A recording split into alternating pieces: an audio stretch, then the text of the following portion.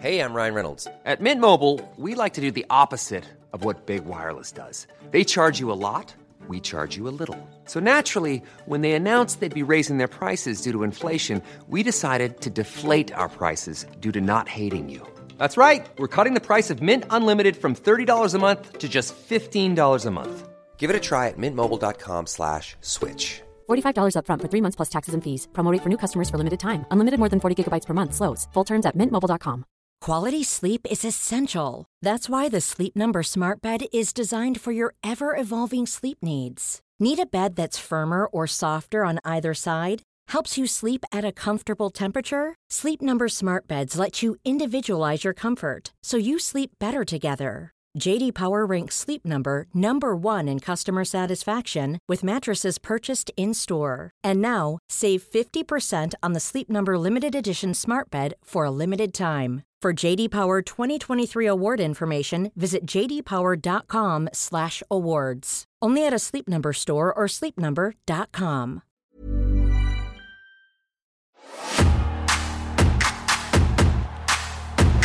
Bruce there going, Mom! I want one! Come Ross, come Keith, come Right on my Hoover, that was!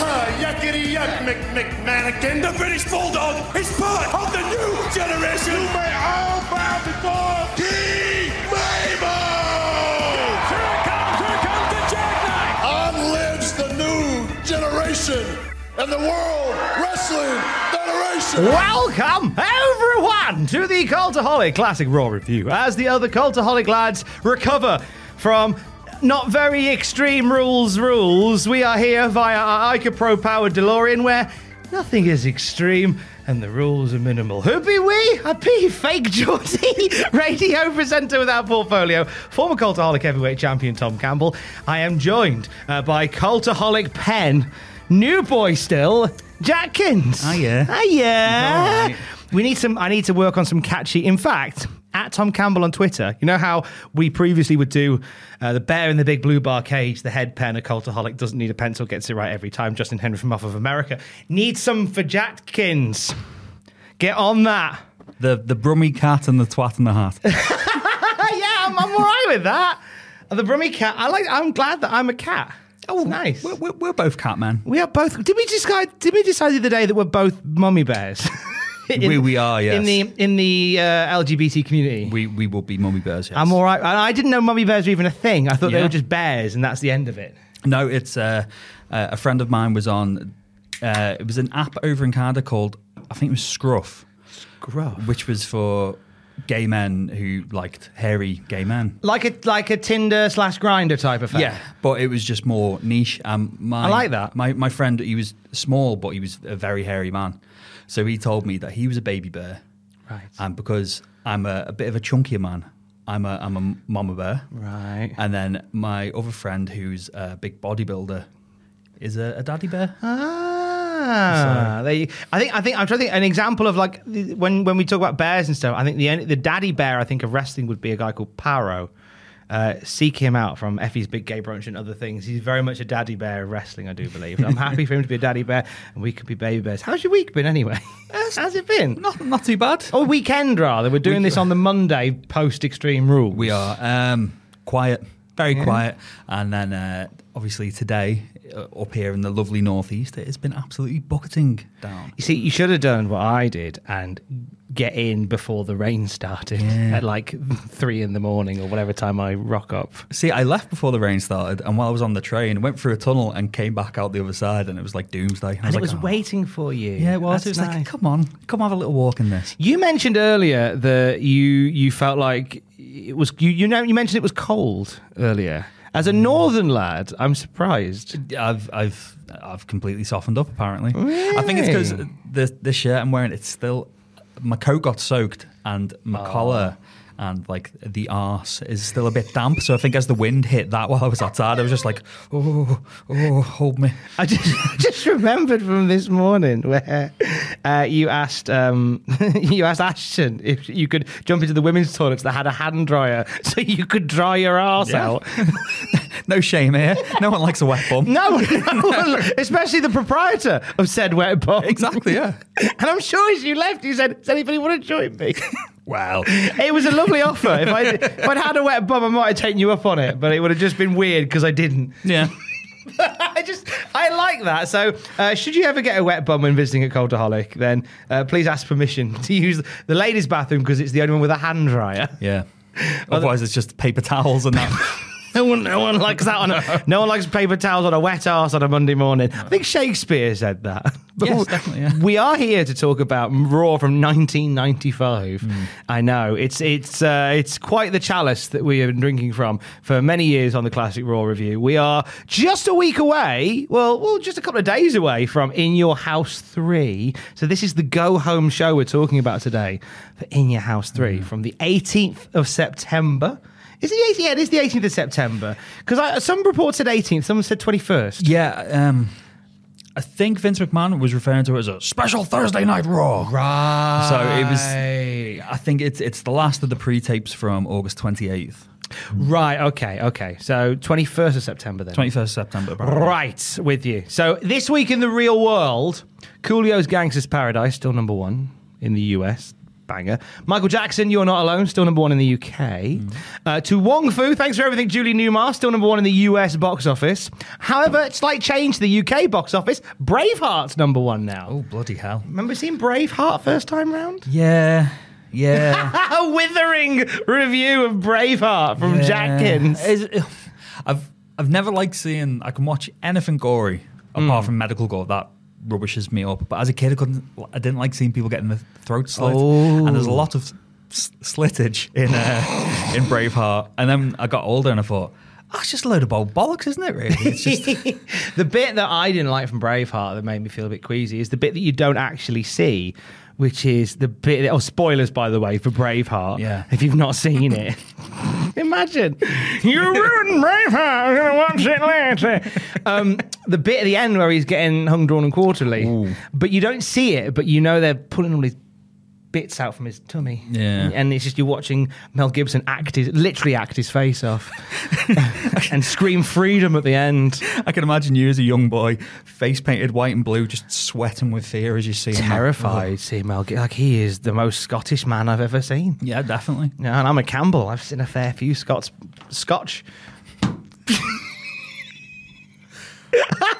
Fraser's not going to be happy. Oh, he'll get over it. We'll play Proclaimers again for a minute. It'll be fine. Also, on this particular day, I had the temerity earlier to call the Proclaimers song that played on the radio a dirge.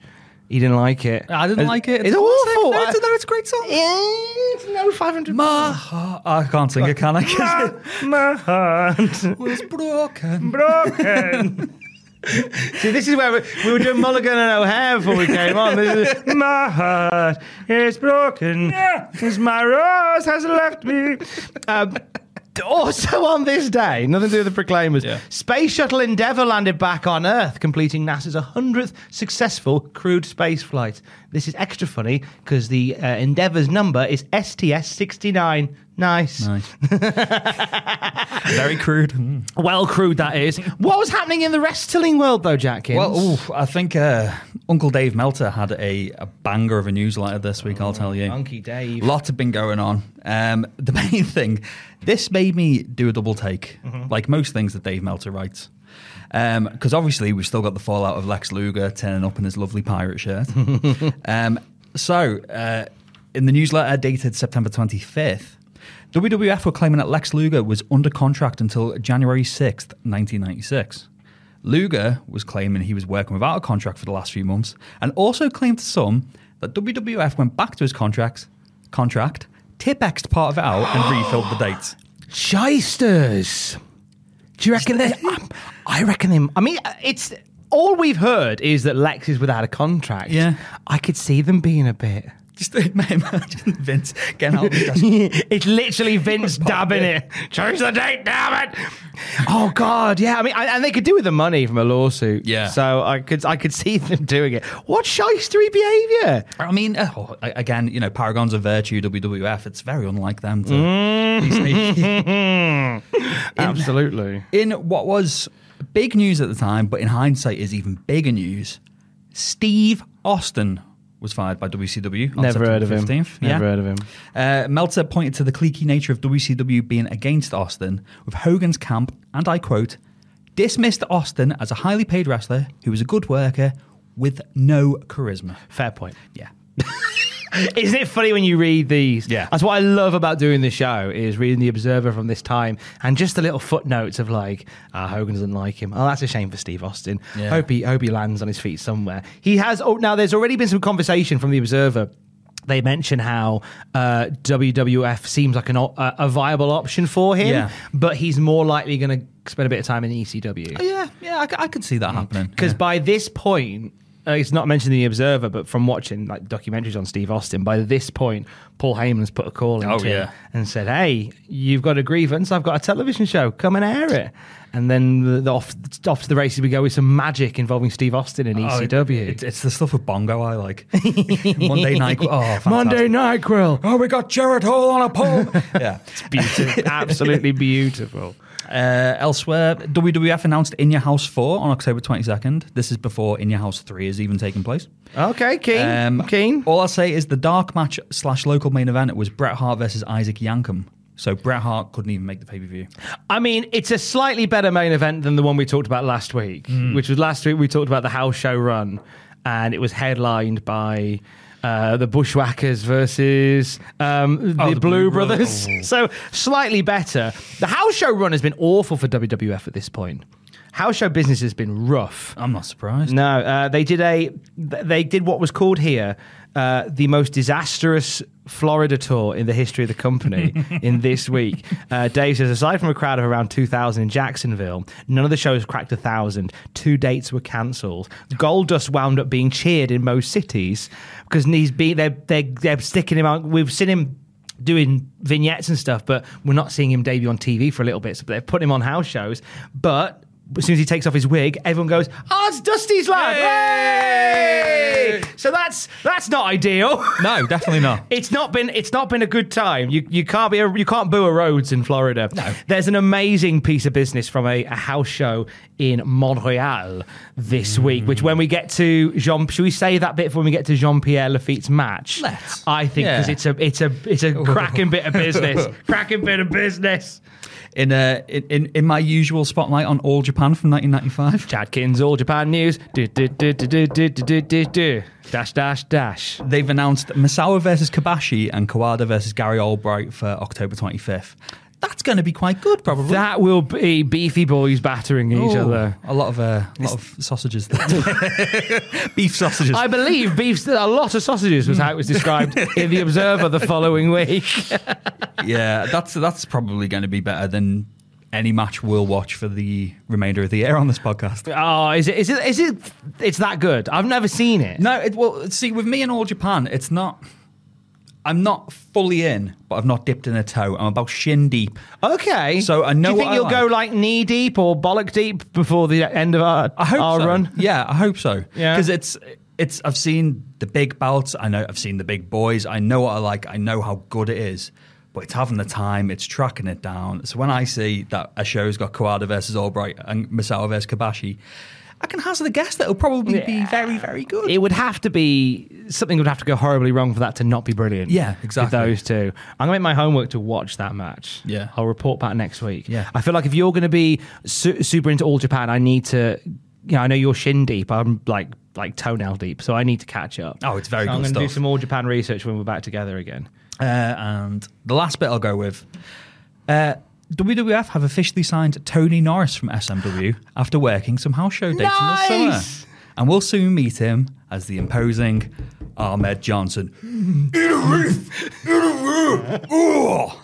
It's like he's in the room. I'm going down. Get a ball! We like what you do, Tony. Can you just come in and make some noises? Just... Sound.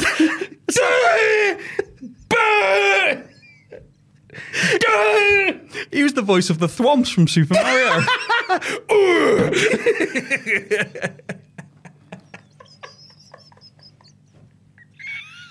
That's a reference. wrestled like them too.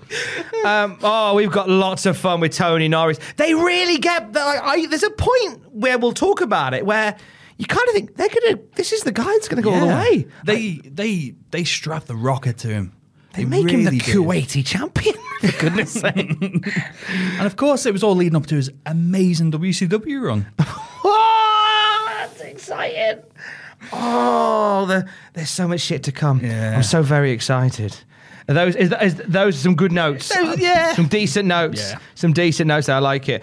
The only other bit I clocked was Techno Team 2000 returning to USWA.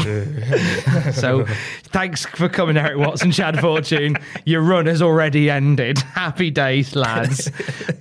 So this week on Monday Night Raw, it was majorly hyped last week. 2 big matches. We're going to see Men on a Mission, Mo and Mabel, versus Owen Hart and Yokozuna, as there is like a tune-up match for them for In Your House 3, which will be the triple header for all the titles, and also Razor Ramon and 1-2-3 Kid. Big hype for them in the opening package for this one, as they've had a big fallout and they're going to sort their shit out in the first match of Monday Night Raw this week. That was it. Last week they showed clips of the matches ahead of time, and it kind of gives some leniency to what Dave said in the Observer, where he said, despite rumours to the contrary, there's no serious discussion of WWF going live more often because of Nitro. By the way, the results are in for the first Monday Night War head-to-head. What are we saying? All right. Nitro 2.5, Raw 2.2. The first one is a win for Nitro. Now, obviously, this doesn't mean like this is it now. This isn't the start of the 83 weeks. No. This is obviously a perverted interest pop for Nitro, which bumps them over Raw this week, but not by a whole lot. No. Not by a massive amount. That was the Shawn Michaels and Sid pre-tape main event up against... Lex Luger and Hulk Hogan, which was a rubbish live main event. So no plans, despite this, to go live more often, because Dave says, beside the fact production costs will be ridiculous compared to the potential return on it, the amount of money they make from the show selling ads isn't enough to offset expenses of going live. If hyping and giving away the store, giving away everything on Raw overshadows the pay-per-views and house shows, the company's goose will be cooked. And it's interesting to put that here, because this is Dave basically saying... there's no point in throwing money because the TV money isn't worth it. Whereas nowadays, like the TV money is a big bulk of what the company makes. It's pretty much the be-all, end-all at this point. But at this point, it was a fraction of... It was all about live events and ticket sales and merch. But so the TV money really didn't make it worthwhile them running live. So they were just going to, I guess, just hope this all goes away on its own. Well, we'll see how they get on. Yeah. We are opening with the big video package. I Like It Raw, now lyricless. Did you notice this? No, I didn't actually. They dropped all the sung lyrics from I Like It Raw. Oh, I was just... Song's already gone. Song's dead. I was just paying attention to the imagery, and like I said last week, of Shawn Michaels leaping and somehow getting undressed in midair. I was distracted as well, because there was a look back at last week's Raw as well, scored to a horrible rip-off of Aerosmith's Love in an Elevator. Yes! So I was just going, ooh, spicy that. They do love a dirty rip-off. Yeah. I mean, Jimmy Hart is the grandmaster of he's fantastic. The dirty rip-offs of wrestling songs. That's one thing I'm jealous about with you and Sam doing the Nitro watchbacks. The incredible rip-offs of all the grunge hits of the early 90s. I'm excited to listen to Doesn't Smell Like Teen Spirit for the first time. You see, it doesn't go doo-doo, it goes doo-doo. And that's how we don't get sued. And that's what self-high-five means, kids. Yeah. Clap your own hands, you stranger. So there's no lyrics. They've been like, I can imagine Vince heard the song and went, I don't like it. Get rid of it. Keep the theme tune. I don't want the lyrics. And it's good because the lyrics were shite. Yeah. I'm happy they're gone. Razor Ramon versus 1-2-3 Kid opens the show. Vince McMahon heavily insisting that Dean Douglas is behind the friendship divide of Ramon and Kid. It's a decent enough match. Razor lands a gorgeous top rope fall-away slam in the first couple of minutes. And Razor comes across as the heel here. Ultra, like, he's never wrestled like a babyface anyway. No. But he's like ultra aggressive here. the Razor character for me just can't work as a face. Excuse me. Obviously he does, but just all the stuff like, I'm going to carve you up. It's not face. It really isn't. And obviously... But they're not, nor was Steve Austin. True, but for this time when it was, the bright colours and everyone going, oh yeah, it's Razor, come on, it's a man named after a literal razor. He's either going to slice a face or a big pile of cocaine with it. So. Full disclosure, when I was a kid, I used to think, why does he have ticket stubs on his tights? He'd been down the arcade. I thought he'd been down the arcade and hit the whack-a-mole. Traded them all in for a sharpener. I genuinely thought it was a ticket. It was a little ticket stub. Yeah. I was a young and naive kid. And then in 2006, when I'm going, why are they using ticket stubs for the ECW logo? That's when I think I was probably too protected. Only when I bought my first like manual razor, manual shaver, did I go, sad innit? Took me buying my first Gillette to go, running downstairs and your undies going, Mum! Blood pouring down my hand. Mum, I know what this means. I saw this on a man's trousers. I'm the bad guy now. Blood. It's a lovely time. Fall away slam off the top was really nice. Like that a lot. Kid holds his own despite ultra aggressive Razor. Almost shuts him down with a sleeper that goes through the commercial break. Ramon fights out. Beautiful backdrop. Ramon clatters into Kid, who in turn clatters into Earl Hebner. Out you go, Earl. Here comes Dean Douglas landing a top rope splash onto Razor Ramon. He gets paper thrown at him by at least one fan as he makes his exit after a run-in. Ramon is out cold for about a minute and a half until Kid crawls over and makes the cover for the win. What did Dean Douglas have in his shirt that made that splash so damned effective? He had Bret Hart's metal plate. That makes sense now. So years later, he was like, hey, Bret, I used this to get one over the click. It might give you some good luck.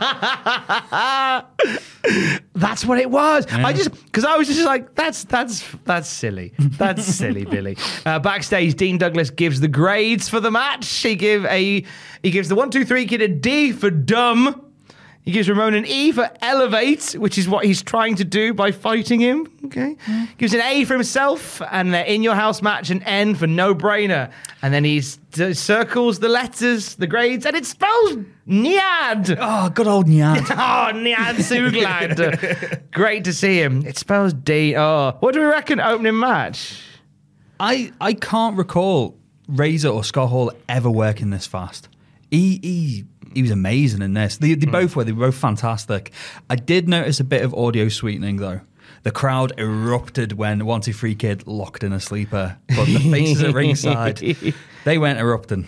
They did that with Omega and Danielson on, no one was on Dynamite last week. They were sitting on their hands in Arthur Ashe. But no, I really liked this. I did think the ending was silly just for the fact that this got the 1, 2, 3 Kid the win, and it was just it just took too long to get the pin. It did, yeah. It was like 3 Booker T pedigrees long. It felt like. Let's not. Is it too soon? Still, it's still too soon. Still too soon. Dean Douglas, Razor Ramon, we're getting it in your house next week. Jackins' face said it all. But this is like, but what we're going to get next week. By the way, next week it'll be a watch along of In Your House 3. We're going to watch the whole darn thing. Ooh, lovely. And we're going to see the peak of Dean Douglas's WWF run next week. Thanks for stopping by, Shane Douglas. Cheers for coming, mate. Much appreciated. Yeah, like as you say, like Ramon had a bit of pep in his step. He really did. And when he was on like this, he was ever so good. It's almost like him and Sean Waltman were friends. It's almost they clicked in the ring. But no, I thought this, really, really good opener. Like I said, bit of a fart of an ending, but what else do you expect from Raw in 1995? Yeah.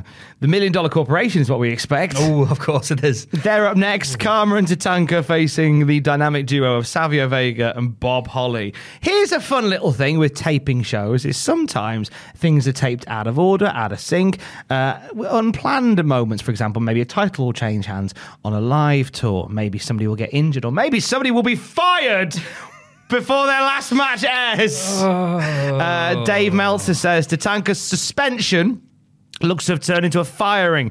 The story is there was an alleged incident in December 1994 at a hotel in Anaheim, California, involving Tatanka and a woman who is apparently threatening a lawsuit, with also featuring other WWF wrestlers. This has led to Tatanka leaving the company. We don't know anymore at this time what this alleged lawsuit is. I looked it up and I put in my notes. I won't say what it was because it was quite grim. It's pretty grim. Yeah. Tatanka was exonerated though. Okay. We have to go here and say Chris Chivas, is that his name? Chris Chavis. Yes. Chavis. So, yeah. He's very retweet happy on Twitter, is Chris Chavis. He's exonerated. I'll just don't want to just tar over that with the next bit. He's very retweet happy. Yeah. I think if you tweet Chris Jarvis, he will retweet you. No, get the old chops on Twitter. Yeah, fantastic. Rechop, if you will. He's very good like that. But at this point in time, he's been let go from the company. But we've got a backlog of taped stuff. Yeah, we're on the warmed up cold cuts of Monday Night Raw tapings. Always a joy. We get footage of $1 Million Man before this match starts, covered in what Vince McMahon describes as good old-fashioned American slop. None of that commie European slop. None of that imported muck. Good old-fashioned American bits of garbage full of water and sick. Oh, Vince. Good old-fashioned American slop. That's the kind of slop I want when I'm being doused by...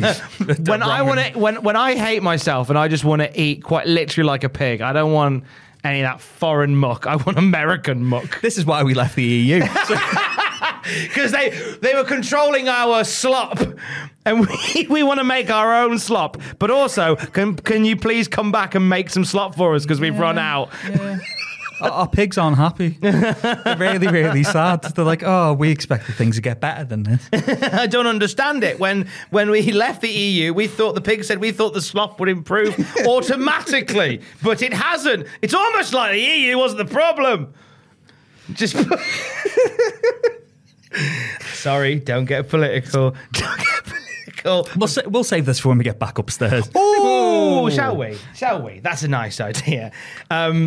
Yeah, so American Slop, courtesy of Henry Godwin from an episode of Superstars. It's the first time that Vega and Holly have teamed, probably the last. Lawler makes his second joke of the night about Hurricane Marilyn flattening the Caribbean.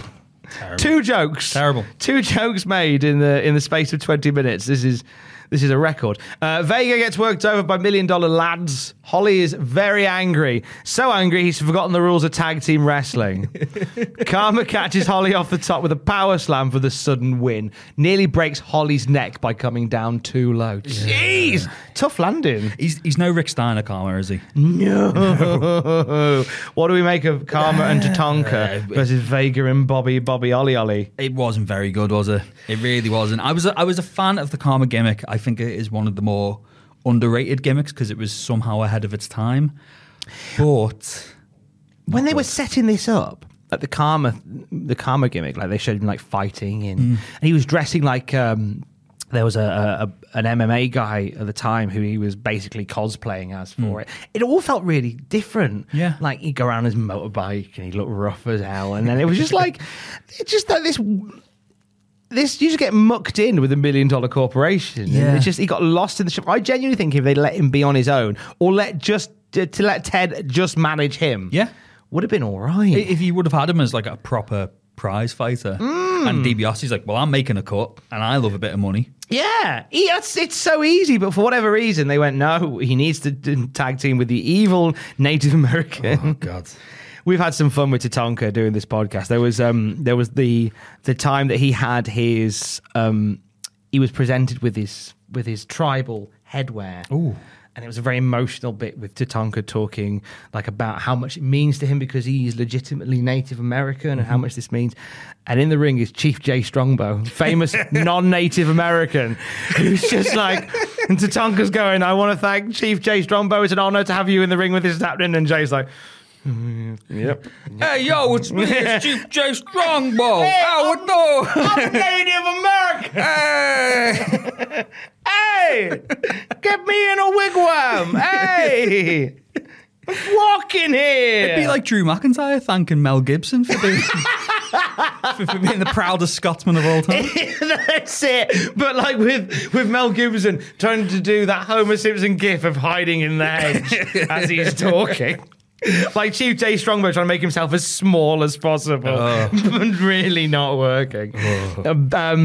Savio Vega set to fight Waylon Mercy at In Your House. Waylon Mercy. You haven't seen Waylon Mercy yet, have you? On the No.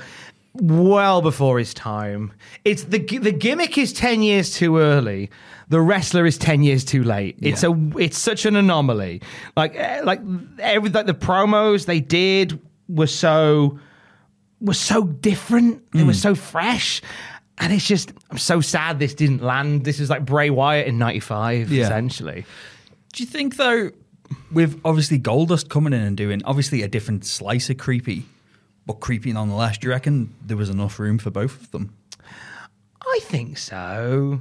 I do. I think you could have two creepy gimmicks at the same time. You know, Undertaker's still there, and he's the spookiest of all the boys. He's a spooky lad, yeah. I think you could have had multiple spookies. Yeah, it would have fair. been fine. And he wasn't like it was more sort of Cape Fear-y. So it wasn't like he was a magical spooky boy. He was just Robert De Niro in Cape Fear, which is a great gimmick anyway. Just a refined Southern gentleman. Just a refined... Yeah, that's it. Like, honestly, like, the bare bones of what Waylon Mercy was is astounding. The guy who gets into the ring, sort of like, hey, I'm a professional, shakes hands with the ref, shakes hands with his opponent, bell sounds, beats the fucking brakes off him.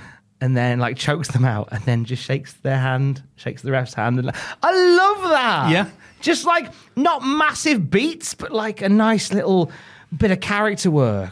Well, we're seeing that a bit with Miro in AEW at the moment, the way he's, like, forgiving people after he's just choked the absolute bollocks off of them. And it's fantastic. Still, 25 years later? It's a nice energy to have. Like, it's easy win with wrestling when you've got a heel that is justified. Like they're like I don't like the bad guys that are just like, I'm a bad guy, just boo me. The best bad guys are the ones that genuinely believe what they're doing is righteous.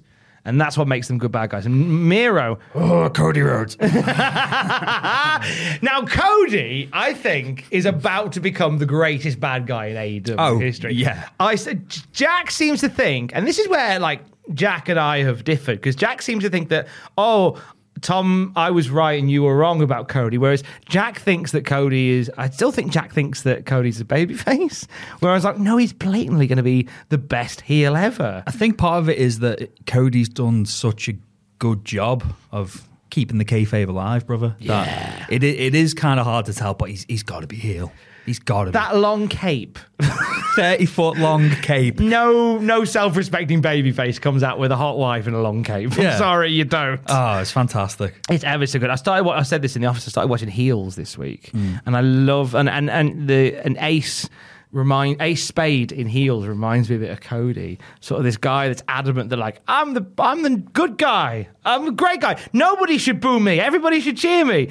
And, like, in character, like, people did love him, and then something happened and people started booing him, and it was just like he was so reluctant to accept, like, being a bad guy. Yeah. Because he thought, no, everyone needs to cheer me all the time. It's like there's little bits of that, little flickers of that I see, which I like.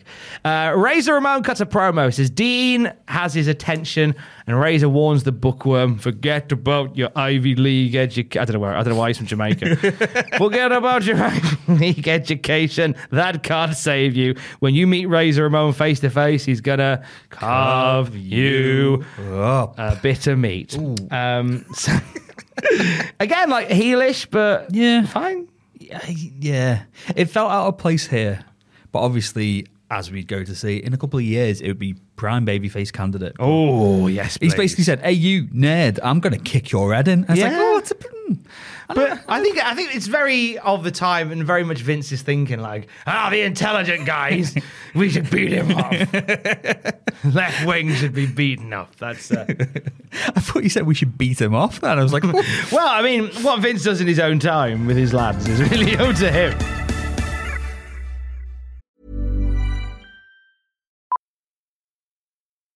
Millions of people have lost weight with personalized plans from Noom. Like Evan, who can't stand salads and still lost 50 pounds. Salads generally for most people are the easy button, right? For me, that wasn't an option. I never really was a salad guy. That's just not who I am. But Noom worked for me. Get your personalized plan today at Noom.com. Real Noom user compensated to provide their story.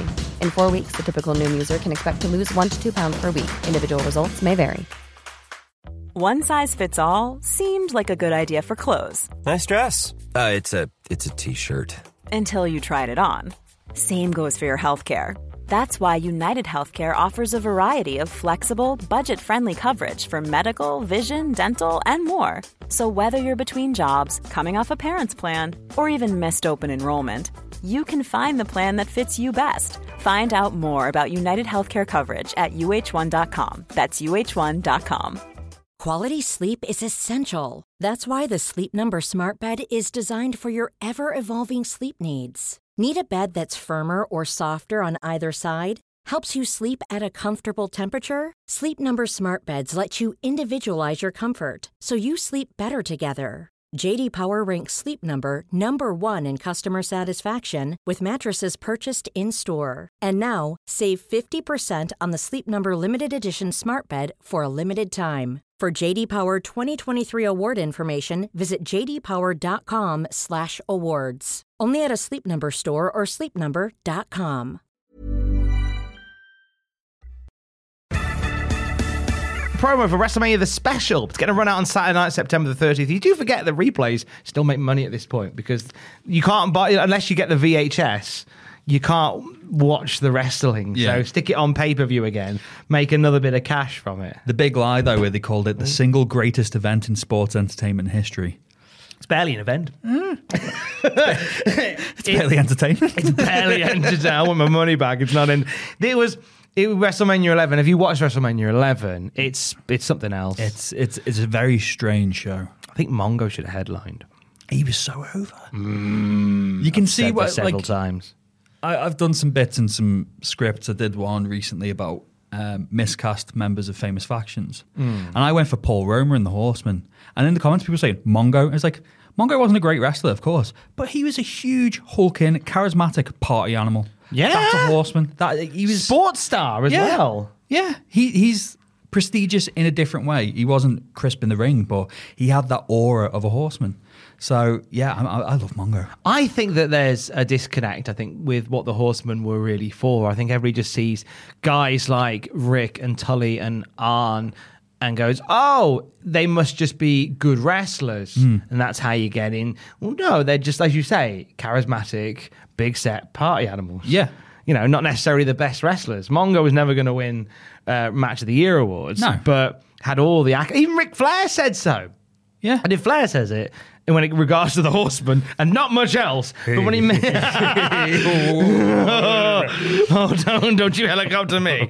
When Flair says, if Flair says who should be the Horseman, I think that should stand to reason. Yeah, I mean, Sid was a Horseman, for God's sake, and he's hardly George Hackenschmidt, is he? Exactly. Yeah. Jean-Pierre Lafitte versus Brian Walsh. Yeah. It's been a fun week for Jean-Pierre Lafitte, hasn't it? A wonderful time for the one-eyed wonder. Talk us through what have you got the notes for the moment in Montreal? I've got an abridged version of this. Yeah. All right. So they ran a house show in Montreal, which was going to be headlined by Diesel versus Jean-Pierre Lafitte, but Jean-Pierre was like, I don't want to do the job. Everyone loves me here, and it'll harm us if we come back. And Canada. So it ended up being a double count out, but Shawn Michaels was not a happy boy. Shawn Michaels was the technical term for this night in Montreal. Shawn Michaels was a little cunt. A little cunt on this particular night.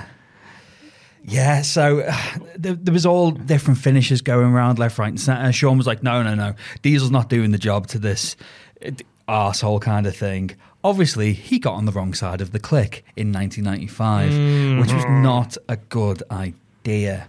And then after this, it was goodbye pretty much. In a couple of months, he got buried, he got slaughtered, he got just ridiculed, and Yeah. It was messy business. Yeah. So so Dave describes what went down, saying Lafitte did a ton of local publicity for the match against Diesel. When he arrived, he was told by Tony Garea it would be a jackknife finish. And here's the thing, right?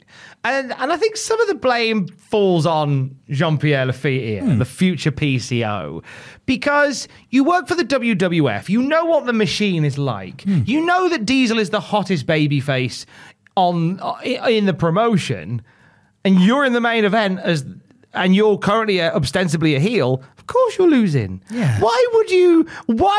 And it's the Canada thing. It's this why would you assume that there is this special exception in Canada? And because there's a big wrestling following there, granted, but it was just he was told he was going to lose, and he went, "No, I ain't losing."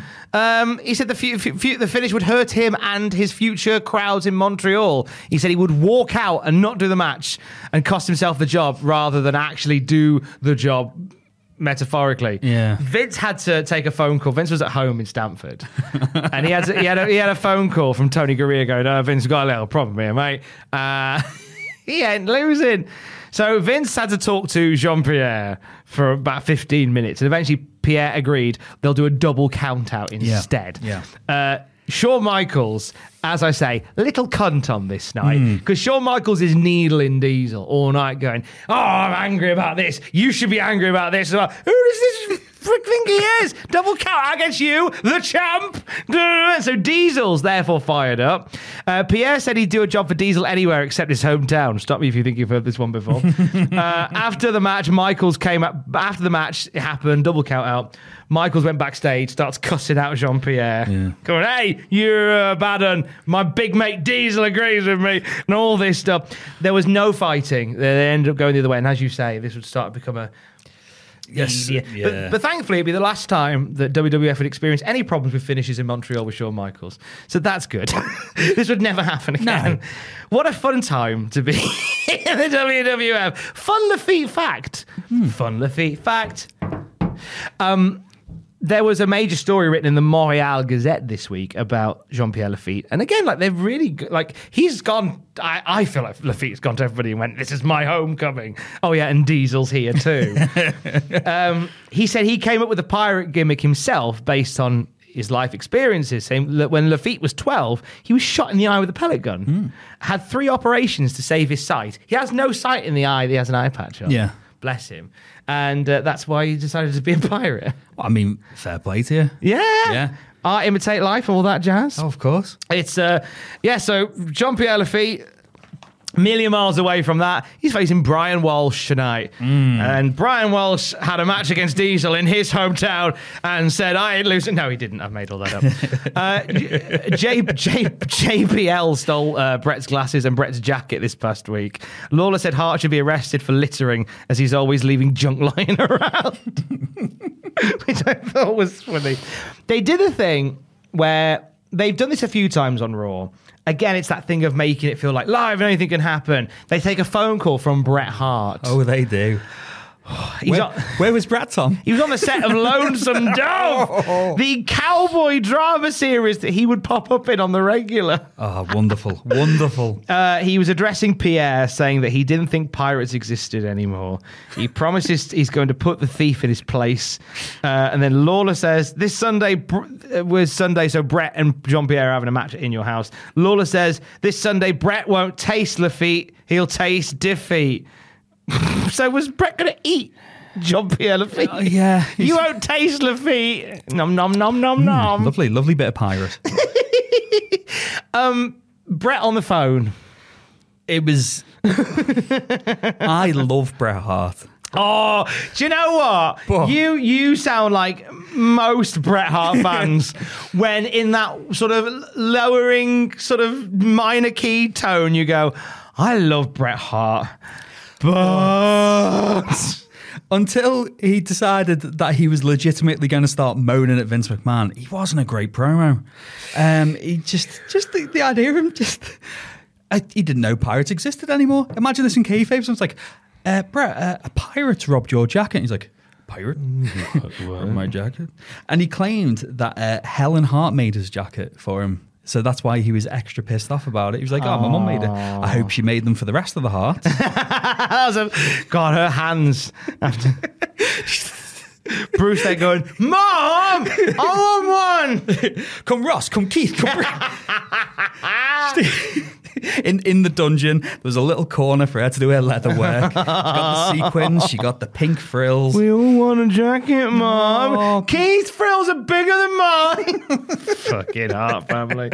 I can say that because Stu can't stretch me anymore. Did you notice Vince during this phone call as well? Vince was talking to Brett, but while Brett was responding, Vince was reacting to the. He was commenting. He was like, It was so strange. Sounds like Tony Norris again. I mean, I admire Vince trying to, keep that image alive of like, I'm trying to call the match whilst this very slow man talks to me. And I think that's the thing as well. It's the juxtaposition of energy that Bret Hart is talking to. Well, he's talking like a guy a bit tired from a film set. A guy who's just gone round the corner to have a chat with his boss about something, and it's like there's no the one thing I just like. Brett, when he was told do a promo, he could turn that energy on. When he does stuff like this, because he's done a few times where he's done on the phone and stuff like that. God, he just sounds like he wants to be anywhere but there. Yeah. He just sounds so flat. He's only happy when he's in the ring, Tom. I know, but come on. It's all part of the fun, innit? It's all part of the package. You've got to just give it socks all the time. Yeah. And I was just, the lack of energy, just like, it was... Like, come on, sell the match. I know the match will be fine because you're there. And Jean-Pierre Lafitte Jr. will be great, but, just... Oh, I didn't really know what pirates were real. He's probably thinking, oh, God, he's not going to do the job, is he? With that backstage influence, Jean-Pierre Lafitte. Yeah, they both go, well, it's in Montreal, so I can't... Well, so one of you... There's quite a vortex where neither of them can fucking lose. Yeah. Pierre, right, back in the match. Pierre beats up Brian Walsh. He gets very little in, does Brian. Yeah. Wins with a cannonball off the top. Before the cannonball, a lovely little touch that Jean-Pierre Lafitte does. He does a special...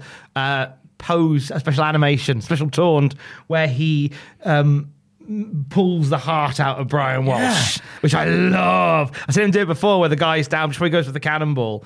He'll reach down, like put his hand over their heart and yank the heart out. It's good, that. He's just like Kano from Mortal Kombat, isn't he? The eye patch, ripping out hearts, being a bit of a bastard in Montreal. All the hallmarks of Kano. I remember that night when Kano went, look, I ain't losing to Liu Kang. I'll lose to Liu Kang anywhere, but I ain't losing to Liu Kang in Montreal. I ain't taking a fatality from Liu Kang in Montreal. It'll kill my draw. John! What would that look like? It'll kill my drawing power in Montreal if I lose by fatality. Okay, well, how about you lose via just regular win? No, I don't want to. Okay, how about friendship? All right, I'll lose by a friendship. Friendship again. Friendship. So Jean-Pierre Lafitte, Bret Hart. It'll be fine. It'll be all right in the ring. Yeah. It'll be fine when they get there. It won't be exciting, but it'll be fine. It'll be fine. Yeah. It will be fine. They are reinforcing the ring ahead of Men on a Mission versus Yokozuna and Owen Hart. Did you recognize who was reinforcing the ring? I did not know. Jackins! You missed a lesser spotted Tony Chimmel. What bloody hell? Future man behind SmackDown ring announcing duties. The Rated R Superstar was at it with a wrench. Wait a minute. Balor. Well, that's not Chimmel. Oh, it's Chimmel. He just had £5. We're watching Tony Chimmel with a wrench, tightening the ropes, tightening the ring. The night after Finn Balor lost when the ropes broke. Bring him back. Chimmel did it. Yeah. Chimmel! You naughty, naughty boy, Tony Chimmel. Absolute fucking scumbag. So and there's a few times on Raw you'll see Tony Chimmel just on the periphery. He's keen to ring announce, but he's just kind of doing any and all odd jobs. He's part of the ring crew. You'll sometimes see him taking ring entrance gear to the back. Like, he just does a little bit of everything at this point, so Tony. he's still in his paying his dues phase. He's paying his dues, his old Tony Chimmel at this point. Vince welcomes us to the main event, brought to you by Levi's. They do jeans and shirts and all that stuff, I guess. Kind of. Still haven't got a live read script for them. Also brought to you by Pep Boys. Yeah. They're a car repair company. When I first heard this, I was expecting Skittles to come back. I was like, and Pep Boys. I was like, ooh, Pep Boys. And, milk! Oh. It was the way he said it, though. And also by milk. It's like, just milk. It was the line which followed. And again, please give Vince some subtitle lines. Brought to you by milk. No milk for your coffee means no milk for your morning, which means, well, you know what that means, King. Is he lactose intolerant? I don't know. What were we meant to, what was the takeaway from that particular bit there? Was that him subtly saying to Jerry Lawler, Jerry, you can't just exist on Dr. Pepper and fried chicken. Please get something a bit more wholesome into your system, please. It's the part of this is the start of the Got Milk campaign. It's a massive campaign. Oh, huge. They spent millions of this, and it actually encouraged milk consumption across America. I mean, it was so big that even over here in the UK, like from reading comics and magazines, and you get all these different celebrities with the milk mustache, we all knew Got Milk. Yeah. Like, it was an incredible campaign. Did very well. Yeah. Although I don't drink normal milk anymore. No? Quote unquote normal milk anymore. I found as I've got older that my stomach doesn't like it so much. So I've gravitated to other types of milk. I'm that wanker that will buy oat milk or almond milk. How do you milk an almond? I did have a cup of tea in the office this morning and we only had oat milk. So that was my first. How did you oat find milk tea. it? It was fine. Yeah? Yeah. I've had it in hot chocolate before. And it's very nice because it makes it very creamy. But I am like a 1930s strongman in everything but physique because I will gladly just drink cow's milk at home. So which colour bottle top do you get? Green. I'm not you're savage. semi-skimmed. Yeah. Okay. Well, because I was imagining when you said like I'm old strongman type, like pint of whole milk. Get the cow, pump it right into my face. Literally, I'm just slicing a cow in half and drinking it. Or milk so fresh you got to chew it. That's what I always imagine whole milk is like. It's just like thick. Like I haven't had whole milk in years. Like I wouldn't like I have when I go back to me folks. I've started to encourage them to have other milks. I bought them other milks to try, and it was when I went back the time before last, I bought them hazelnut and some almond milk, and I said, "Try these." I'm not one of those wankers that go, "You must move away from there." I'm like, you do you, live and let live. Yeah. But just I know that like. You know, to keep it 100, a lot of my digestive problems probably hereditary, and I know what's worked for me, mum and dad. So thanks for weird things that you inherited from your parents, like not so much like maybe characteristics, but definitely sort of body things that you inherit from your parents. Well, it's kind of both mixed together. I've got just an irrational intolerance to noise, like my mother. Oh, really? So she can't... Why are you doing this with me? But that's... I'm like the noisiest man in the office. Not that kind of noise. Like, when I was a kid, Mum would be like, I can't stand the noise of you chewing. And I'd have my mouth closed and be the other side of the room, but she had, like, radar ears. You'd be in Berlin. Exactly. But now I'm the same. I can, hear someone having a hot dog 2 streets away, and I'm just sat in my flat, absolutely seething with rage. Just like, oh, my God, were you dragged up? But... So, how do you combat your chewing noises then? Do you? My own personal ones are fine. Indeed. Because I know that I can control that. But it's with other things, like it's like dripping taps and stuff like that. It's like if there's a dripping tap, unless you're a plumber, you can't control that. And it's the idea of not being in control of your surroundings. But I've got that from my mother because she's a tiny weirdo. So. God bless Mama Jackins. Yeah. I know, like, size-wise, obviously, mentality-wise, you'll laugh at this. Like, my dad has got a small mouth and small teeth. My mum's got a bigger mouth and big teeth. My younger brother has dad's small mouth and small teeth. My older brother has my mum's big mouth and big teeth. What did middle son dickhead get? He got the small mouth and the big teeth. which led to about 10 years of orthodontic treatment to correct the fact that 2 fucking layers of teeth were growing one behind the other. See, I look not exactly. I'm, pretty much just my dad. If you put me and my dad next to each other, you're just like, oh, well, they're clearly related. And my dad in his prime was like 6'2". My mum's a very small woman. So I've got all my dad's features, but my mum's tiny little nose.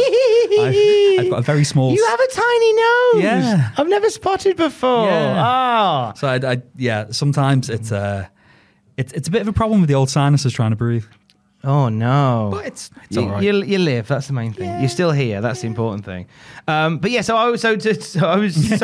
I took back almond milk and hazelnut milk and said, "Look, these have helped me. Try them." And I think my mum went, "Oh, this is very nice." And then next time I went back, like still the same amount of hazelnut milk in the fridge, the almond milk unopened. And I was like, "Are we not biting on this? Oh, we don't think it's for us." Like, come on. Yeah, well. It is what it is. It means that it's always there for me.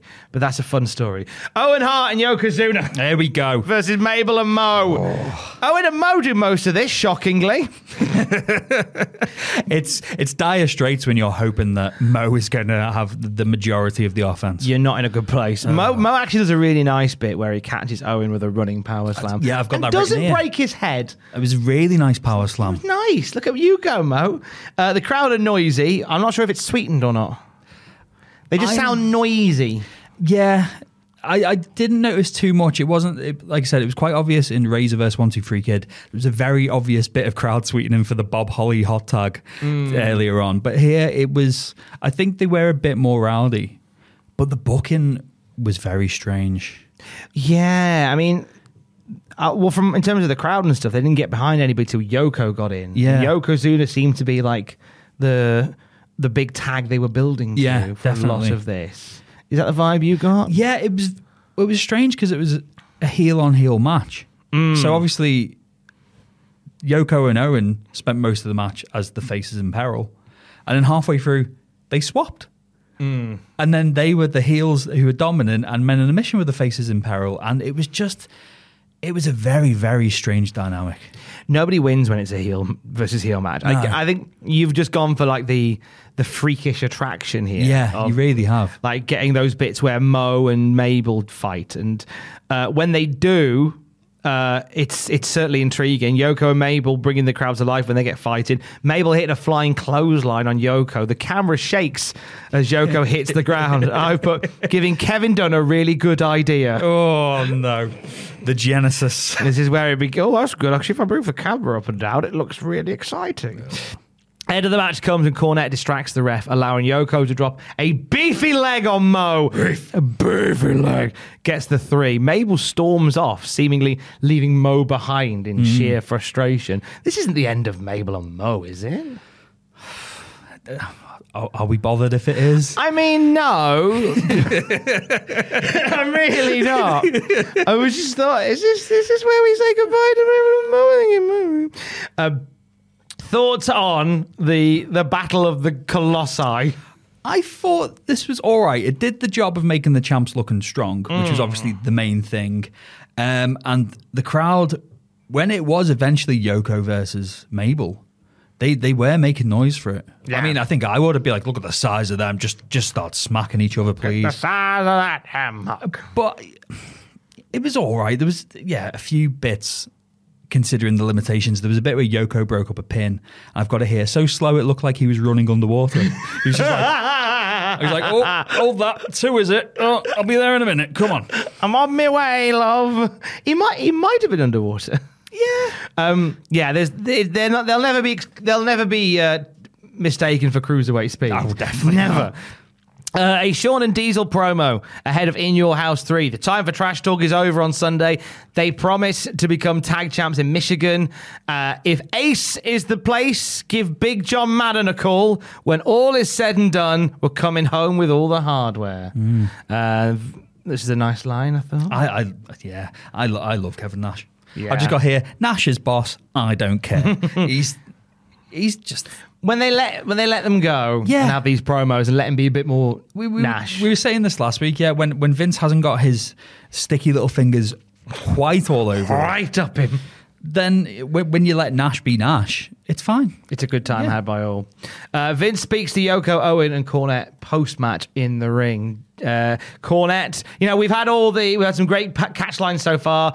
Dudes with attitude. Chaps all the straps. Cornette going, this Sunday there'll be 2 fellas that are yeller. Oh, it's not bad, that. Fighting words. Cornette tries to sow the seeds of doubt between Diesel and Shawn Michaels, reminding them last time they were together they fought like divorcees.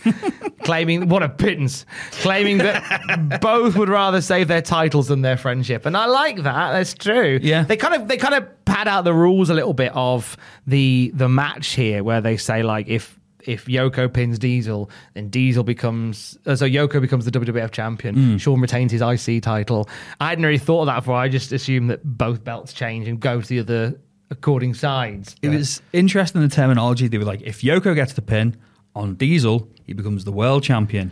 If Owen gets the pin on Shawn, Intercontinental champion, because that's how we see his level, unfortunately. I think Cornette did also say, or it could be world champion too, but mainly the Intercontinental title. He gravitated towards the Intercontinental champion. Like he didn't even for a second hint that Yoko might become the Intercontinental champion. Did you see what Yoko was doing during this? So obviously he just kept shouting, Banzai! But at one point, he just kind of like pursed his lips together and was going... It's pretty pagged. He was just flinging spit in the air onto his own face, which made him look feral, and it was pretty cool. But at the same time, I was like, Yoko, mate, what are you doing? Yeah. I didn't know, like you said, was he completely just out of it, or was he just like, oh, I'm going to do something that's quite intimidating, which is covering myself in phlegm? I imagine he was just knackered. Yeah, probably. Like he wasn't in the greatest of form at this point, was Yokozuna. No. So consequently, I think that he was just very knackered from running around the ring. He had 2 rather beefy bits in this match. I mean, I've seen matches with Yokozuna during his run with Owen Hart where Yokozuna has got into the ring and he's literally leaning on the ropes. Like the walk to the ring has done him in. Yeah. And it's like, God bless Owen Hart, who had to, who was really just having to carry so much in that team because Yoko's role was so limited by this point. Jerry Lawler, we come back from the final break, and Jerry Lawler makes the royal prediction. This was worth hanging around for. He says Yoko will become the WWF champ for a 3rd time. Glad we came back from the break for that. Yeah. We find out that next week, I'm up for this. Next week, post In Your House, Bulldog versus The Undertaker. Get in. What is this? I will have a bit of this. I'm having that. That's a cracking. I'm trying to remember if they've rumbled before. I don't know if they have. Probably not. Probably not, actually, because when Undertaker was heel when he first came in, Bulldog... Was Bulldog even in the company at the time? 1990? Yeah, he was still there. Yeah, just their paths just didn't cross. And then, obviously they both became faces, didn't they? This is the first time Bulldog's been heel since the British Bulldogs, I think, so... this will probably likely be the first time. Very, very intriguing. But that is next week. We have the small matter of In Your House 3, the triple header main event. Let's go through the card for the In Your House watch along. So we got Waylon Mercy and Savio Vega. Talked about that. Very excited for that. Psycho Sid versus Henry Godwin is on the card. Oh, some of that good old American slop. Bring some of that good old American slop with you, boy. Bulldog is going to be facing Bam Bam Bigelow. Oh, give me that. That's all right, innit? I love Bam Bam Bigelow. Yeah, 2 big lads clattering each other. That'd be good. Dean Douglas faces Razor Ramon. There'll be some caveats added to this match down the line, I do believe. Bret Hart facing Jean-Pierre Lafitte. That'll be fine. That'll be a good little collision. And the main event, all the straps on the line. Diesel, the WWF champion. Shawn Michaels, the WWF Intercontinental champion, facing a Yokozuna and Owen Hart, the WWF Tag Team Champions. Very, very nice. That seems like a fun card of wrestling action. We will do a watch-along for that one, which you'll be able to literally just download from the place you get this one from. And it's just Jackins and I talking over it for 2 hours. I'll have a wee beforehand this time. You can go for a wee during. It's fine. I mean, you're a consummate pro. If you went for a wee, I'd be bollocks. I'd just be like, "Oh, hello." You'll be fine. There's men fighting. I may have to give you a trial by fire and plan a wee midway through. Do it. Bring it. Oh, there we go. That's something to hold water for. Oh, thoughts on Raw this week? Better than last week. Yeah. It was, even though it was the go home, they were the hard sell was more natural. It wasn't just Todd being a knobhead, being like, "Hey, you gotta buy in your house, kids." And Dudinsky and Vince was not more laid back, but just less on the nose. So I found it felt more like an episode of wrestling rather than an advertorial. Yeah. But I will be sad to say goodbye to the goth on the fourth row, who this week I realised she was wearing a black veil. Oh, and that's how we do it. So we barely knew you. We did reach out and say if you were the goth on the fourth row, we'd like to hear from you. Jackkins in particular would like to hear from you. Yeah, like that. Make a young small-nosed man's dream come true. Your small, hey, look, it's nice. Your small nose and my tiny hands, we make a good combination. Yeah, that was something else I inherited from my parents. I got tiny hands.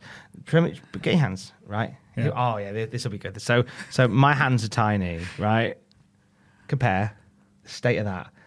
The state of that. That makes you really look big, though. My pecker is massive. And it's not because of me hands. That's right.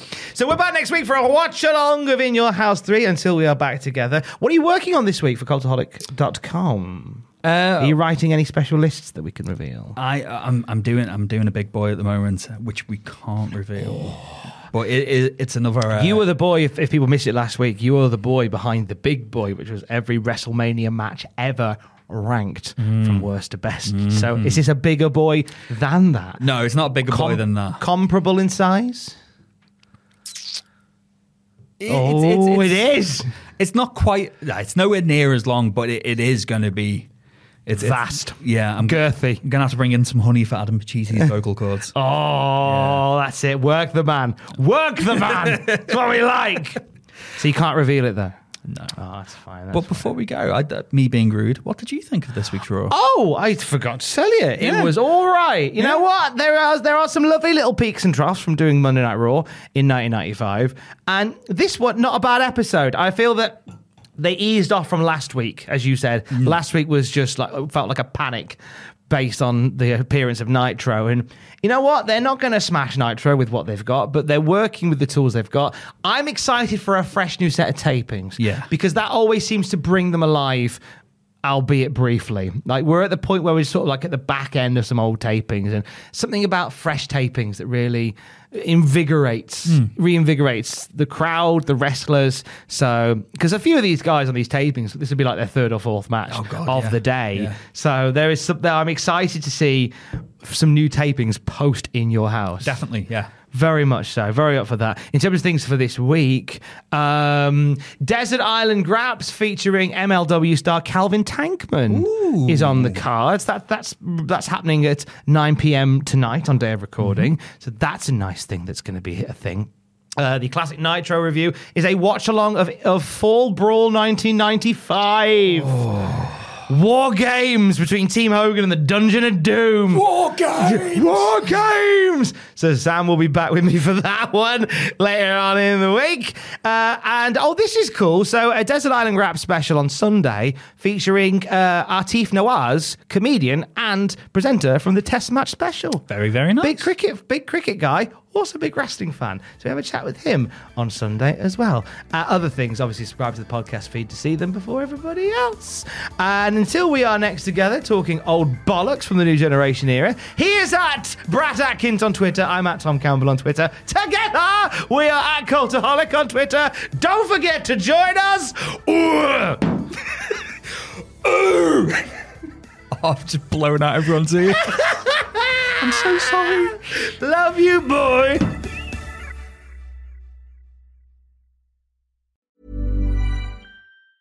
Mom deserves the best, and there's no better place to shop for Mother's Day than Whole Foods Market. They're your destination for unbeatable savings, from premium gifts to show-stopping flowers and irresistible desserts. Start by saving 33% with Prime on all body care and candles. Then get a 15-stem bunch of tulips for just $9.99 each with Prime. Round out Mom's menu with festive rosé, irresistible berry chantilly cake, and more special treats. Come celebrate Mother's Day at Whole Foods Market. Hi, I'm Daniel, founder of Pretty Litter. Cats and cat owners deserve better than any old-fashioned litter. That's why I teamed up with scientists and veterinarians to create Pretty Litter. Its innovative crystal formula has superior odor control and weighs up to 80% less than clay litter. Pretty Litter even monitors health by changing colors to help detect early signs of potential illness. It's the world's smartest kitty litter. Go to prettylitter.com and use code ACAST for 20% off your first order and a free cat toy. Terms and conditions apply. See site for details. For all the wrestling headlines in just 10 minutes, search Cultaholic Wrestling News on Apple, Spotify, or wherever you get your podcasts from.